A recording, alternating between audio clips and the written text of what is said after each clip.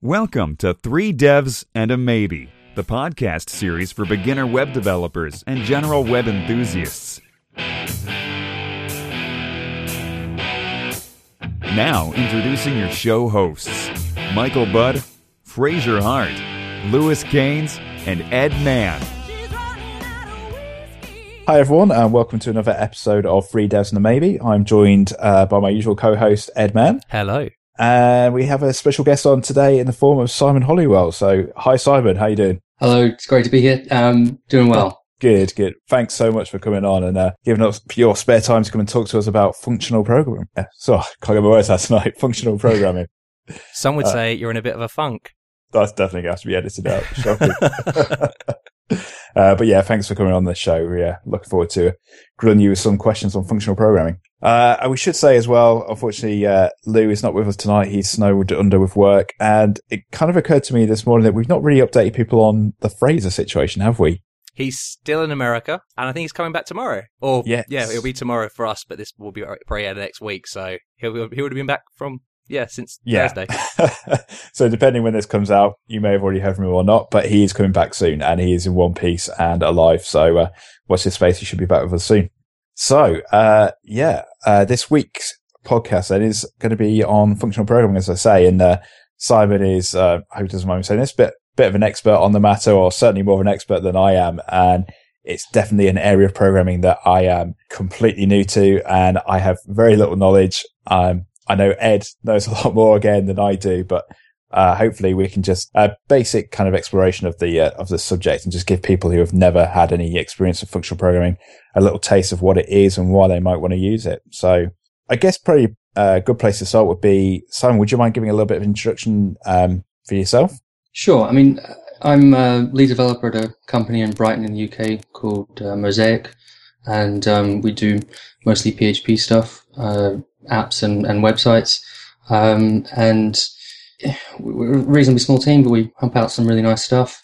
Not really using functional code there at the moment, but we're on our way. Bringing it in slowly but surely. That's right. So it's something that functional programming is more a personal kind of hobby of yours, I guess? I guess that's a fair way to put it. It is, and I guess I've been programming in Scala a bit, and that doesn't necessarily fit well with the development team we've got at the moment. So I looked at things that could be transferred over to PHP and what you could do there. And whilst we've implemented some sort of functional stuff, it tends to be a bit more difficult for new people to pick up than your standard PHP 00 stuff that everybody's seen before. Do you want me asking what's your kind of your history in terms of what languages you learnt first and how you got into functional side of things? Sure. I mean, I started out learning a bit of HTML in high school, basically to throw a website together. And from there, I think we learnt Pascal and... Yay, Pascal, back in the day. No, before that, of course, it was Logo, the very beginning, a little old BBC computer. And then it would have been Java, I guess, at university, and some Visual Basic. But sort of through that time, I've been building websites on my own, and, I needed, just as Rasmus, I needed a guest book, so PHP was pulled out and strapped into the site. It's that kind of thing, where everybody, I don't know whether you guys did the same sort of thing, but around that time, everybody took their hobby or whatever and turned it into a website. So in my case, it was a skateboarding website. I think a couple of my friends did mountain bike websites or whatever. I went off to university, did Java, and sort of kept doing PHP in the background. And actually my sort of final year project was a PHP, e-commerce website. And then sort of PHP just made sense because that's where the jobs were, and it meant that I could work in agencies easily and not be doing the same thing all the time. So what version then of PHP did you come in at then? Yeah, so I started with PHP 3. Hey, back in the day. So it really was quite simplistic and, mashing your queries straight into your HTML. Lots of includes, yep. And yeah, exactly. As soon as you discovered that you could do an include, that everything was an include. It's like the dry principle. I could do it now. and then sort of, as I said, I picked up Java and followed sort of the implementation of Java's OO in PHP from then on, really, and stuck with it. Got a job doing PHP stuff, and it's kind of been what I'm doing ever since. But on the side, I've been programming in other languages like Python and so on for personal interest, and more recently that led to Scala and functional programming. Very good. So what drew you to Scala in particular? Really simple, really. I saw that the guys up at The Guardian were doing a course on Coursera with Martin Odersky, and so I thought I might as well do that as well. And because before that I kind of said, oh, it's academia, I don't really need to look at that. So just went from there, really did both the courses and picked up a lot of stuff and just started seeing how that could be incorporated into PHP. Because I did the course as well. It's really good, weren't they? I think, did you do the reactive one as well? That's right, yeah, I did the reactive one afterwards. Still need to do that one. That one looks really cool as well. That one's good. It's got 3 instructors in that one. Eric guy, the guy with the crazy t-shirts on. That's where I remember him from the... That's right, Eric Meyer. Yeah. If you do the course, you'll hear all about the happy path as well. Oh, brilliant. So I suppose the first question really, like, from the function is, what is functional programming? I think that's kind of what people normally think. Why do I care about it? You've got all object orientated and stuff like that. And why should we care about functional programming? Yeah, so good question. I guess the thing that is interesting from my point of view is that it's a way of, there's so many different ways you can explain it, and some of them get really complicated. But the easiest way I find, and the most shocking way, is just to say it's essentially programming without a state to a certain degree, and trying to make what you are working with mutable, so that you don't then start assembling global state, which you have to, you build this rickety tower of OO stuff that you have to assemble before your tests come along. So that's kind of what it's avoiding, and the nice outcome of that is that when done nicely, you can make concurrent programming easier. So that's not something that maybe PHP's sort of core focus is directed at, but in the future, if we want to start making use of those cores and all the computing power that they bring, we may need to start thinking about that. And I think you had a previous guest on before who was doing Pthreads. Yes, yeah, Joe Watkins. So there's some work in that direction. Pthreads looks really nice. So functional programming could help to avoid collisions in those threads. Trying to remove that kind of problem that the big OO, I think, because the whole problem was we used to think, oh, it's vertically scaling, we would just get faster servers and everything, but then we realized, oh no, not anymore.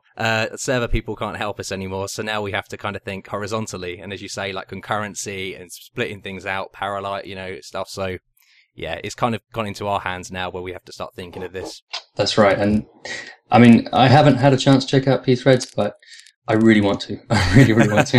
It is very cool. I was going to say, I kind of, was obviously, as Ed knows, I just, one of the modules I did in my last term at uni was, concurrency and parallelism. We tended to use Java for the majority of it. And I was really hoping that we would have played with some functional languages, but we did a very little bit with, OccamPy, which I don't think is greatly known language, but yeah, it was quite difficult. And like you say, the idea of states, as soon as you start playing with it, you realize it is quite an obstacle and things can go horribly wrong. And it was explained to me, obviously, that functional languages is a great way to kind of counteract that, but we didn't really have enough playing time with that to try and to see the advantages. But like all the threading, the OO world of synchronized blocks and volatile and all this stuff.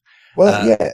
Like Java seems like it has all the tools to help you do it. It doesn't seem like necessarily the best way, I guess. It's like local threads and it can get quite messy put it, and testing it and stuff, and it's quite unpredictable. So with this removal of state, I suppose one of the questions for a very imperative mind person who thinks to know, how do I get stuff done? It's like, how do I loop through things? Surely I need state and local variables to be able to store things, accumulators and stuff. What possible thing could I do without this? Yeah, so that's a good question. There's a number of ways that you can take, I guess, what you'd usually encapsulate in a class, maybe some data, and pass it around between functions. So you can pass it in as parameters, of course, as we all know. You can pass it back out as a return value. If you want to avoid accumulators and state and so on, you can use things like recursion. And the beauty of recursion is that you can use it really plainly just to loop over like a for loop, or you can use it to build nested tree structures like representations of the file system, where that function is reusable. Whereas if you were going to do that with a for loop, you'd have to have maybe nested for loops or something like that to facilitate the same structure. So the idea is with recursion, you have a function that then calls itself, or it calls itself via another function once it's finished operating. So that in the case of an array, for example, you could have a function that takes in an array, and every time it recurses, it passes in the same array again with the tail value dropped off, so that the next time it gets the next value. If that makes sense. Yeah, and it's kind of like thinking of it more like what I want to do instead of how to do it, isn't it? Where it's like this actually, and you can explain it, look, this is what it's doing. It's, very printing off the head and then just returning saying, I want to then call whatever the tail was, and then have your base case just saying, look, if it's empty now, don't worry about it. Exactly. And the thing is then you then are able to create abstractions around that so that the same recursive function can work on different shapes of information. And I mean, that's it. It's all about reusability and making these functions as generic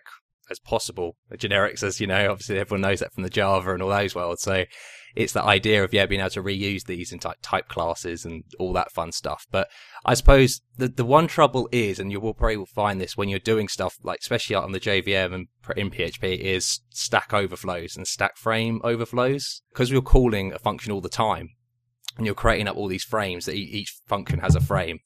Then obviously what happens is it builds up, and then these languages weren't really made for that kind of work. I was wondering, is that have you found that in PHP that you've kind of battled that kind of problem? You can hit it. I personally never have, but that's probably because I'm not working with big enough data. I'm not cool enough. But, but other languages have developed ways around it. And, one of the ways you can do it is with something called tail recursion, which is difficult to explain. It's a lot easier to read some code, but essentially it allows the compiler to short circuit the recursion because it can see the direction the result's going in, essentially. So it can return a result faster with less recursion. The thing is, with like you say, with recursion, if you have a really, really massive data set, or you don't have a very good exit condition, then you'll reach the limit really quickly. But the same thing can be said of a while loop. If you have a while loop that's while true, it will. That's so true. Yeah, absolutely. I mean, I commonly think of a tail, like the way I kind of try and read it with tail recursion, really what it's trying to do is convert this recursive function into just a while loop, really, where it's just able to reuse that stack frame again and again without having, as you say, to kind of build up this kind of nested kind of hell of, we're going to use up all the memory. So I was like, we were talking about like Scala. It's like, what other functional languages are there? Well, there's a language for everyone, I guess. Yeah. There's, you can write functional code in PHP, you can write functional code in Python, you can write functional code in JavaScript. Anything that supports a closure will allow you to create quite complicated functional code. There are languages that are more focused at making pure functional code like Haskell, and they are sort of more true to the mathematics behind functional programming. Yeah, and then, because I think that, do you, have you ever used those languages? Would you ever consider them kind of going that route, or do you feel you always would like the idea of having a bit of imperative kind of nature in a language? I have programmed a bit of Haskell. I don't think it's something I could use professionally just now. Because I don't know anyone else who programs in it. It is, yeah, exactly. It's quite hard to find, and the IO monads and all that stuff, and yeah. Yeah, getting people with Scala experience is really difficult, really, really difficult.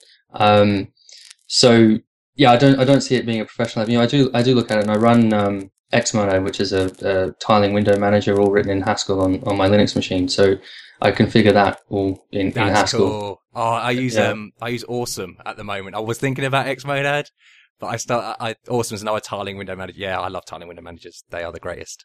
They're really nice. sorry, it's going to be a really stupid question and you'll probably just want to shout idiot at me, but I'm hopefully just representing all the people who are listening who don't have a clue about functional programming. But I'll say I'm quite ignorant to the whole thing, really. But just listening to you guys talking about recursion, and obviously I think you kind of touched on this, but obviously the kind of thing that people always mention when you talk about recursion is, okay, it's very powerful, but potentially very dangerous. And from the small amount of experience that I do have, which is minimal, but when I was playing with the language OccamPy, it was a compiled language, and the thing that a lecturer would always say to us is, look, it's very hard to compile a program in OccamPy because the compiler was so strict, and it would look out for things like starvation, deadlock, all that kind of things for you. But obviously I'm aware that you don't have that luxury in PHP. So is that something that, obviously Ed was talking about the nightmare of testing concurrent programming in Java, which is true. But how do you begin to test in something like PHP for recursive loops, that kind of thing? That's the difficulty of a dynamic language. You're kind of stuck, because you're parsing it at runtime, and that's why I look at Scala and Haskell and so on. Obviously, they're compiled language, and they do all those machine optimizations to make your code run faster, and warn you of impending doom before it's compiled and thrown out there as a shared library. So with PHP, the only way really with a recursive loop like that is to run it. I think maybe you could get something in PHP Mess Detector or something to do it, but I don't think it exists at the moment. I'm not sure. So is it, I mean, I don't know if I'm being unfair here, but is it fair to say that functional programming in PHP isn't something that comes naturally to it, that it's something it's almost tacked on? Or? Well, I guess PHP didn't have closures until relatively recently, and anonymous functions. So it is something that's been slowly added in, and there's, to my mind, although I may be wrong, there's resistance in the internals group to adding functional stuff. Really? Wow. Yeah, where pulling in, sort of mimicking some of the Java syntax for OO side of things was more accepted. And I guess the thing is, with the functional stuff, you're aiming at a very, or maybe that's unfair, a smaller target market than you are with the OO stuff. So PHP is installed all over the place. But of all the people that are using it, there's a select few doing functional, and most people are doing OO. So if you're going to spend a lot of time building new features into the language and then supporting them and writing tests for them and all that sort of stuff that's required to maintain the language, then you're going to go for features that everybody's using, would be my guess. And so yes, PHP has got closures, but their syntax isn't as nice as Haskell, and it won't be, and it'll never be a compiled, well, never say never, but it's unlikely to be a compiled language. It may be compiled and cached or jittered, but yeah, so it is something that is a little bit on the edge of PHP's core competency. And has Rasmus said what his opinion is on bringing more kind of functional syntax into the core? Or does he sit on the fence? I don't know. I haven't seen anything about that. I think his general take on the whole thing is not to add any features. It's done. It's like, there we go, in stone, frozen. Exactly. PHP 2 was done, and you don't need OO. You don't need frameworks. You just, use functions, use includes. That's, because there was a project that was released by, I think it was WePay when he was working there, called WePloy, and I looked at it because I thought, it's a PHP deployment. Everybody's using Capistrano. Let me have a look at the PHP one that Rasmus has built, and that's all it was really functions and all sort of thrown together. So he may obviously think differently, but from the outside, that's how it appears to me. Okay, that's interesting, because I think we've had other people on the show kind of say similar things. So. Yeah, I think kind of stated that kind of the same opinion that I don't think he, as you say, he probably would have liked PHP 2, and that would be it. And But I think it's nice though that he's kind of allowed that these people want it in. If more people want it in than not, then yeah, it will go in. So, you know, and I think the thing is like this is so new kind of, I mean, functional, I mean, this is the thing. Why are we only doing functional programming now? Like, how long has it been around for? It's been around decades. I guess, yeah, well, it definitely has. I mean, it's probably one of the first, or the first language was probably Lisp in the 1950s. Wow. I thought it was like 70s, so it goes back even further, 50s. Yeah, and before that it was sort of all formalized mathematics. It wasn't actually runnable languages. So that is insane, isn't it? Lisp, and then obviously, yeah, that's crazy. And Haskell came in like 1980s. Same as Erlang? Was that the 80s? Or? Erlang was 80s, yeah. And then, I mean, this is the thing, like now, I mean, we all kind of, it's hard because what you then get is people in like two camps, you know, thinking, oh, I'm a functional guy or I'm an OO guy. And that's when I kind of like a language like Scala, which you can see some code written in Scala and people are like, well, what is going on here? But if you do it right, you can take the best of both paradigms. Like the way of thinking of OO for certain problems is good, but then also adding in the functional goodness as well. And I think that kind of is where I think it will win out, where you can do a bit of both. I'm not sure if you two kind of agree with that maybe, or do you think maybe we should be more thinking of a functional thing solely? Scala's nice and it does what it does quite well. And like you say, it's nice to be able to dip in and out of OO, particularly especially as you're learning. The other advantage of being on the JVM, of course, is you've got access to all the libraries that have been written in Java. Yep, that's so true. And again, in the Microsoft space, you've got F# on the .NET platform, and again, you can access all the libraries through F# that you can through C#, and you can mix C# and F#. So there's a similar there's the Microsoft and there's the JVM. Yeah. They're both quite similar. I think quite a bit of work in going towards having languages that combine both paradigms. And like you say, you've got your sort of for want of a better word, extremists that will say that, you know, Haskell isn't good enough. We need something pure, more pure than Haskell. Yeah, we can't do any IO. No monads, no. This is not pure anymore. I guess for me, I'm kind of thinking what's going to be around in 10, 20 years' time. And I think like most people agree, like obviously the JVM will still be around. Don't know what form Java will be in or whether it'll still be around. But something like Scala probably seems something for me I'd be more interested in. Whereas I know people rave about Erlang, but then I have to think about in terms of my career and everything. I guess I don't see that many jobs out there for Erlang. It's a niche. It is a niche language, but it solves the problem, which is like the Ericsson kind of telephone networking and stuff really well. Yeah. So when you need it, you actually need that kind of. It solves it perfectly. But as you say, it's kind of. I think that's where OO still kind of is really useful and popular today because it solves a lot of problems. Yeah. Some, you know.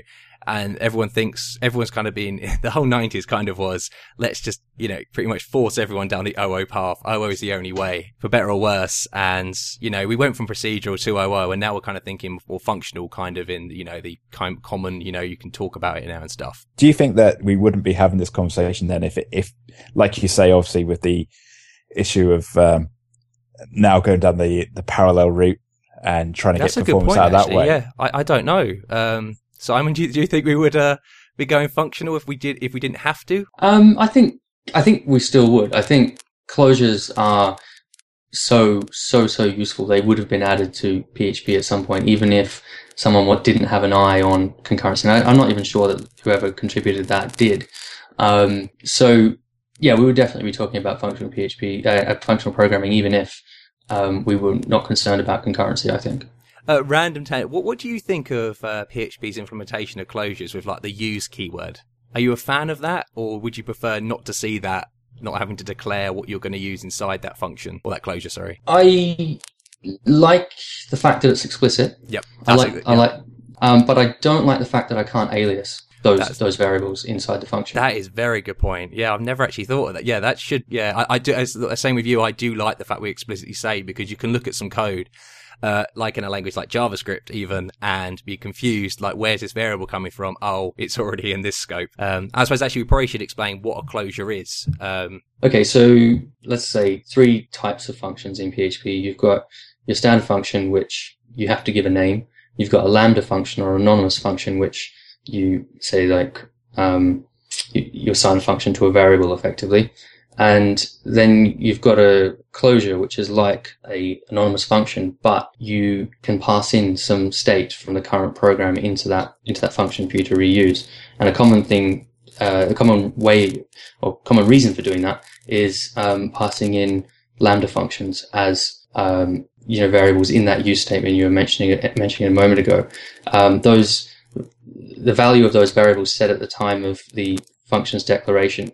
So when it's later called, those values will be the same as when they were declared. They don't get overridden later on in the program. So it's basically injecting the current state of a variable at declaration time into a function where you can make use of it. And that's, again, that makes obviously the side effects, and you don't have any of these weird bugs that come up if it's all there at that time. And I suppose another thing with functional stuff is immutability. The idea of like immutable lists and stuff like that don't change. They just, they're clever in the way they do, but they in a sense make a copy of themselves or what's changed. So you never actually affecting one list. You don't have that problem of I'm, kind of interfering with the whole synchronized thing where, you're having to hold onto the shared resource. But you can still do that if you want, like with shared, like software transactional memory and stuff like that. But, yeah, that's right. We don't want to talk about that though, because, PHP doesn't have very good support. That's what I was thinking. Yeah, I was thinking, let's move on from that. One thing it does have good support for though is higher order functions. I'm right in thinking a higher order function, all that is just a function that takes a function as an argument or returns a function. Yeah, in its simplest form. Yeah.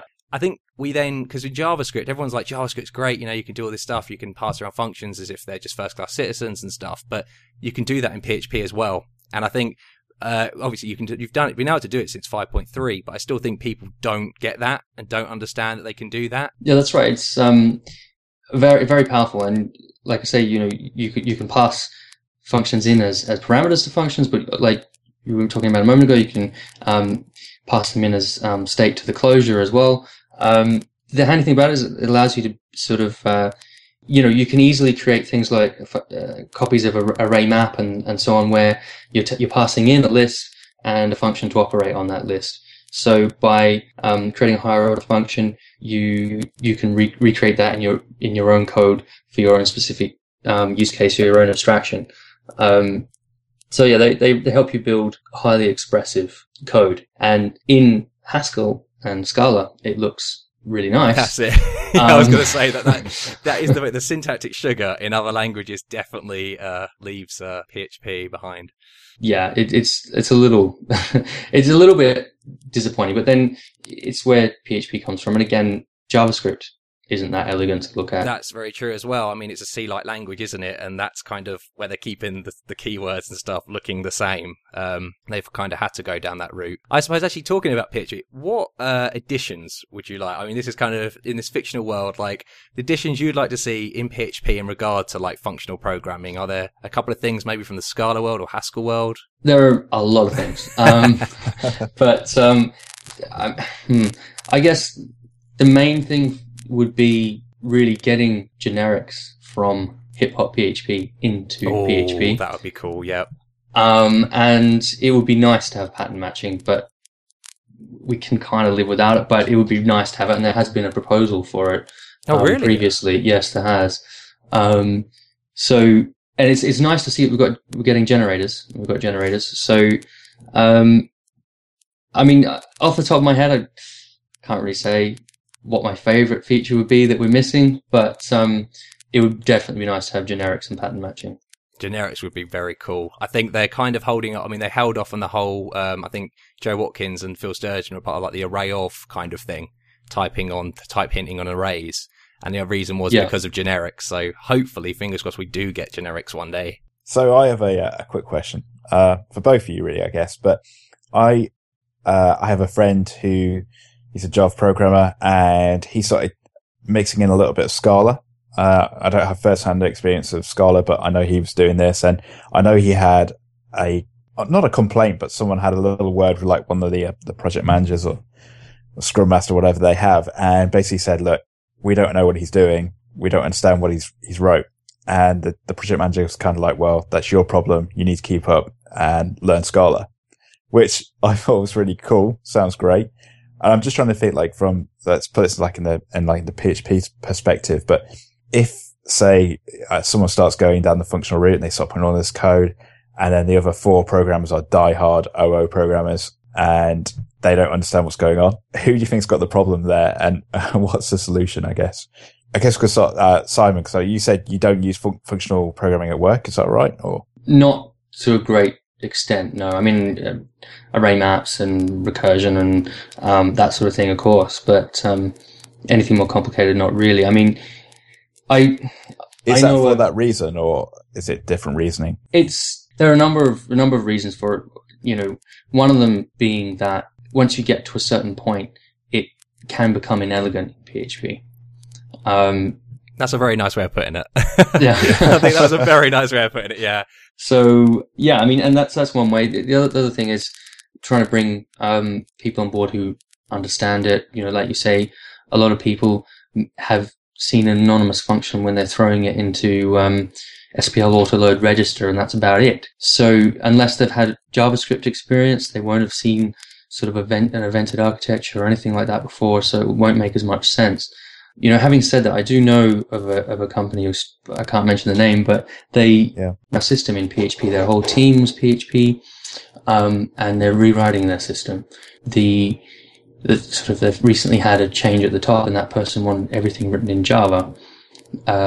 People push back, and they've ended up writing it in Scala. Ooh. So there's no reason why a team of PHP devs couldn't move over to writing Scala. Obviously, they've put training and support in place to encourage it. But I think it's very, very dangerous to turn around and say, I'm OO only. I never want to learn anything new. I think that would be a mistake. Yeah, I completely agree. I mean, that was my feeling too. But it's interesting. I guess it depends on the context. And again, it's like you say, that company's got time to do the training.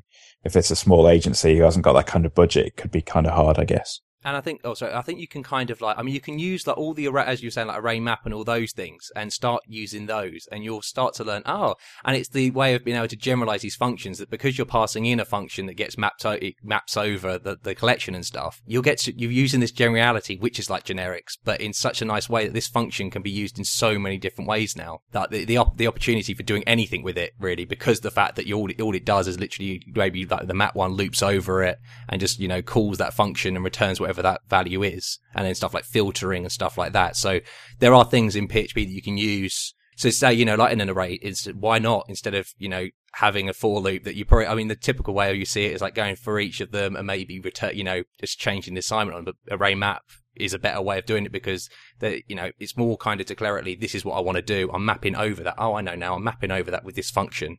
And that's what I'm doing on each instance of it. Whereas with the other way, with the imperative way, what you're doing is you're kind of telling it how to do it, but then that could be a lot more lines of code. And also there's a lot more there's more areas that could cause issues. Yeah. I think also, holding the compiler's hand gets a bit boring. Yeah, absolutely. Absolutely. Exactly. They know how to do it.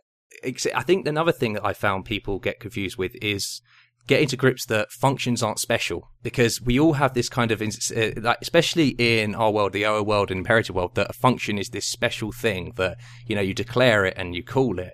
But the idea that you can actually just pass it around as a variable, it's like, it's as good as an integer now to me, or it's as good as a Boolean. People kind of don't get that. I think I find that there's a bit more kind of restriction, like, that's weird. Why can a function just be a value? It's special, surely. One of the things I was going to ask you was having a look at your site before we came on, but I see you're writing a book. How's that going? That's right, I am. It's it takes longer than you expect writing a book. I could expect it to take a long time, yeah. Writing blog posts is much easier. Even I struggle with a blog post. I don't know how a full book, that must be a completely different. It is, and a lot more people involved in doing layout and editing and all that sort of stuff. So it goes through many hands. At the moment, I've been told that it's likely this month, in July, that it's going to be published. And hopefully it is. It's from my perspective, it's ready and laid out. It's got a front cover. It's pretty much ready to go. There's just a few little things that need to be tidied up, and of course, ebook versions of it produced and so on, ready to go. So, but yeah, it's almost there. It covers a lot of the things we've already talked about. and a lot of stuff we haven't, like monads and things like that as well. That's cool. And so it's directed at the PHP audience with like PHP examples and how you can use it in today's, like in any day programming? Yeah, it is. Everything's written with PHP examples. It's all written with PHP 5.3 examples, so anybody can pick it up and use it. That's very cool. So you just pick it up and go. You know, if your production system is still running an old version of PHP, which quite a few people are, you can still, you know, make use of a lot of the stuff in there. That is absolutely great. One other thing, actually, I suppose this may get a bit kind of technical, but function composition. And I'm just wondering, partial application, and maybe that would be quite cool to have that in PHP, but I'm just wondering for the audience, maybe if you don't mind like explaining what that is. Partial function application, in its really simplest terms, we'll take it, is if you've got a function that takes, say, 3 parameters, but later on when you want to call it, you only want to pass it 1 parameter, you can create a partial function of, a partial application of that function, that defaults the 2 values and accepts 1 value as a parameter. So, the most simple way of doing it is wrapping that function in another function, and that will give you a partial function application.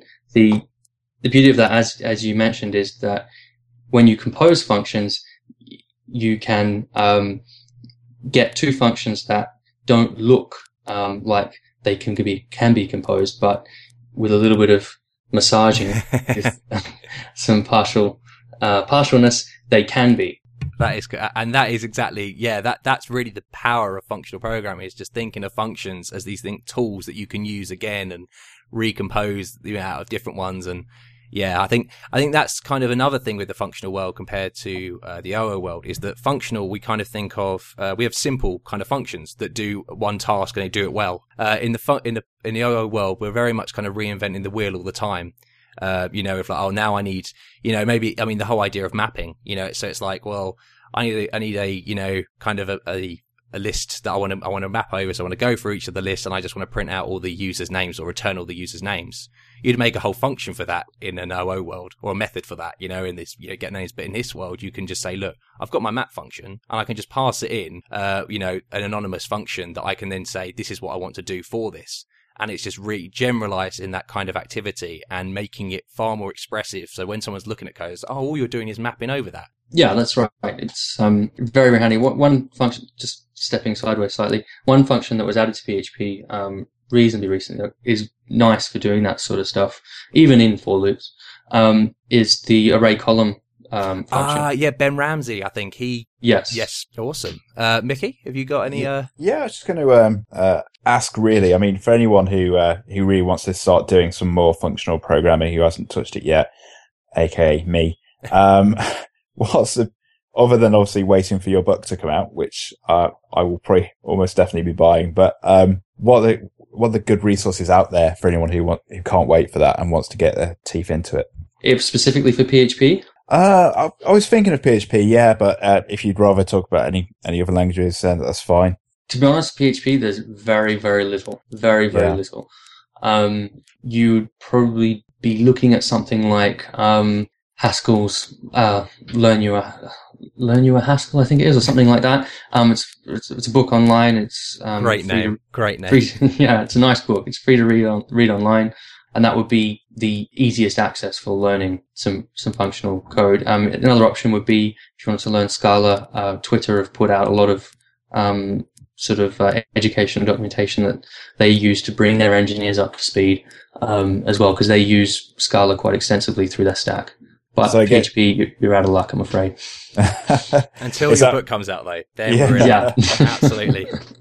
Was that one of the reasons that spurred you on to do the book then? That there was a gap there that no one had really kind of covered? Yeah, I think so. It certainly contributed. And it was just also an interesting way of understanding more of PHP, really, exploring more and more of PHP, because prior to writing it, I never actually had a use for what PHP in PHP world are called functors. They're not real functors; they're function objects, and that is a function that has the under invoke method in it. A class that has the under invoke method in it, basically, which is a magic method that allows you to call a class kind of like a function.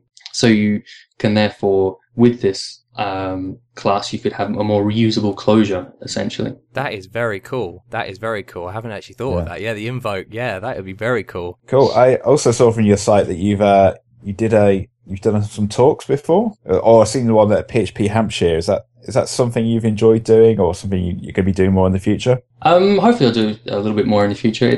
I have enjoyed it. It's Is it nerve-wracking getting up on the stage? I always think, hopefully I don't say anything wrong.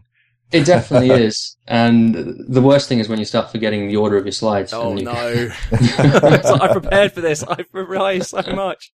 But yeah, so I think I've given that talk 3 times at Brighton PHP and PHP Hampshire, like you say, and down in Dorset PHP as well. You're quite big on the meetup scene. You like going to these kind of events? When I can. To be honest, I don't get an awful lot of time between sort of work and family.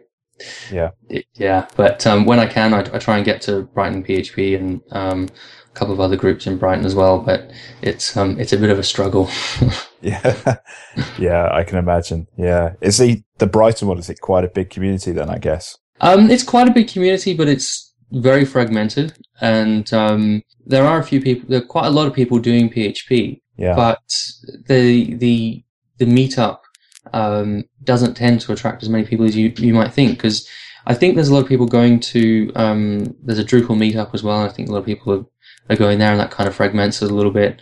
Right. And additionally, I think it sounds horrible, but maybe less passion in the PHP community in Brighton than there is in, say, the Ruby or Python community in Brighton. The hipsters. Right. Those hipsters, God.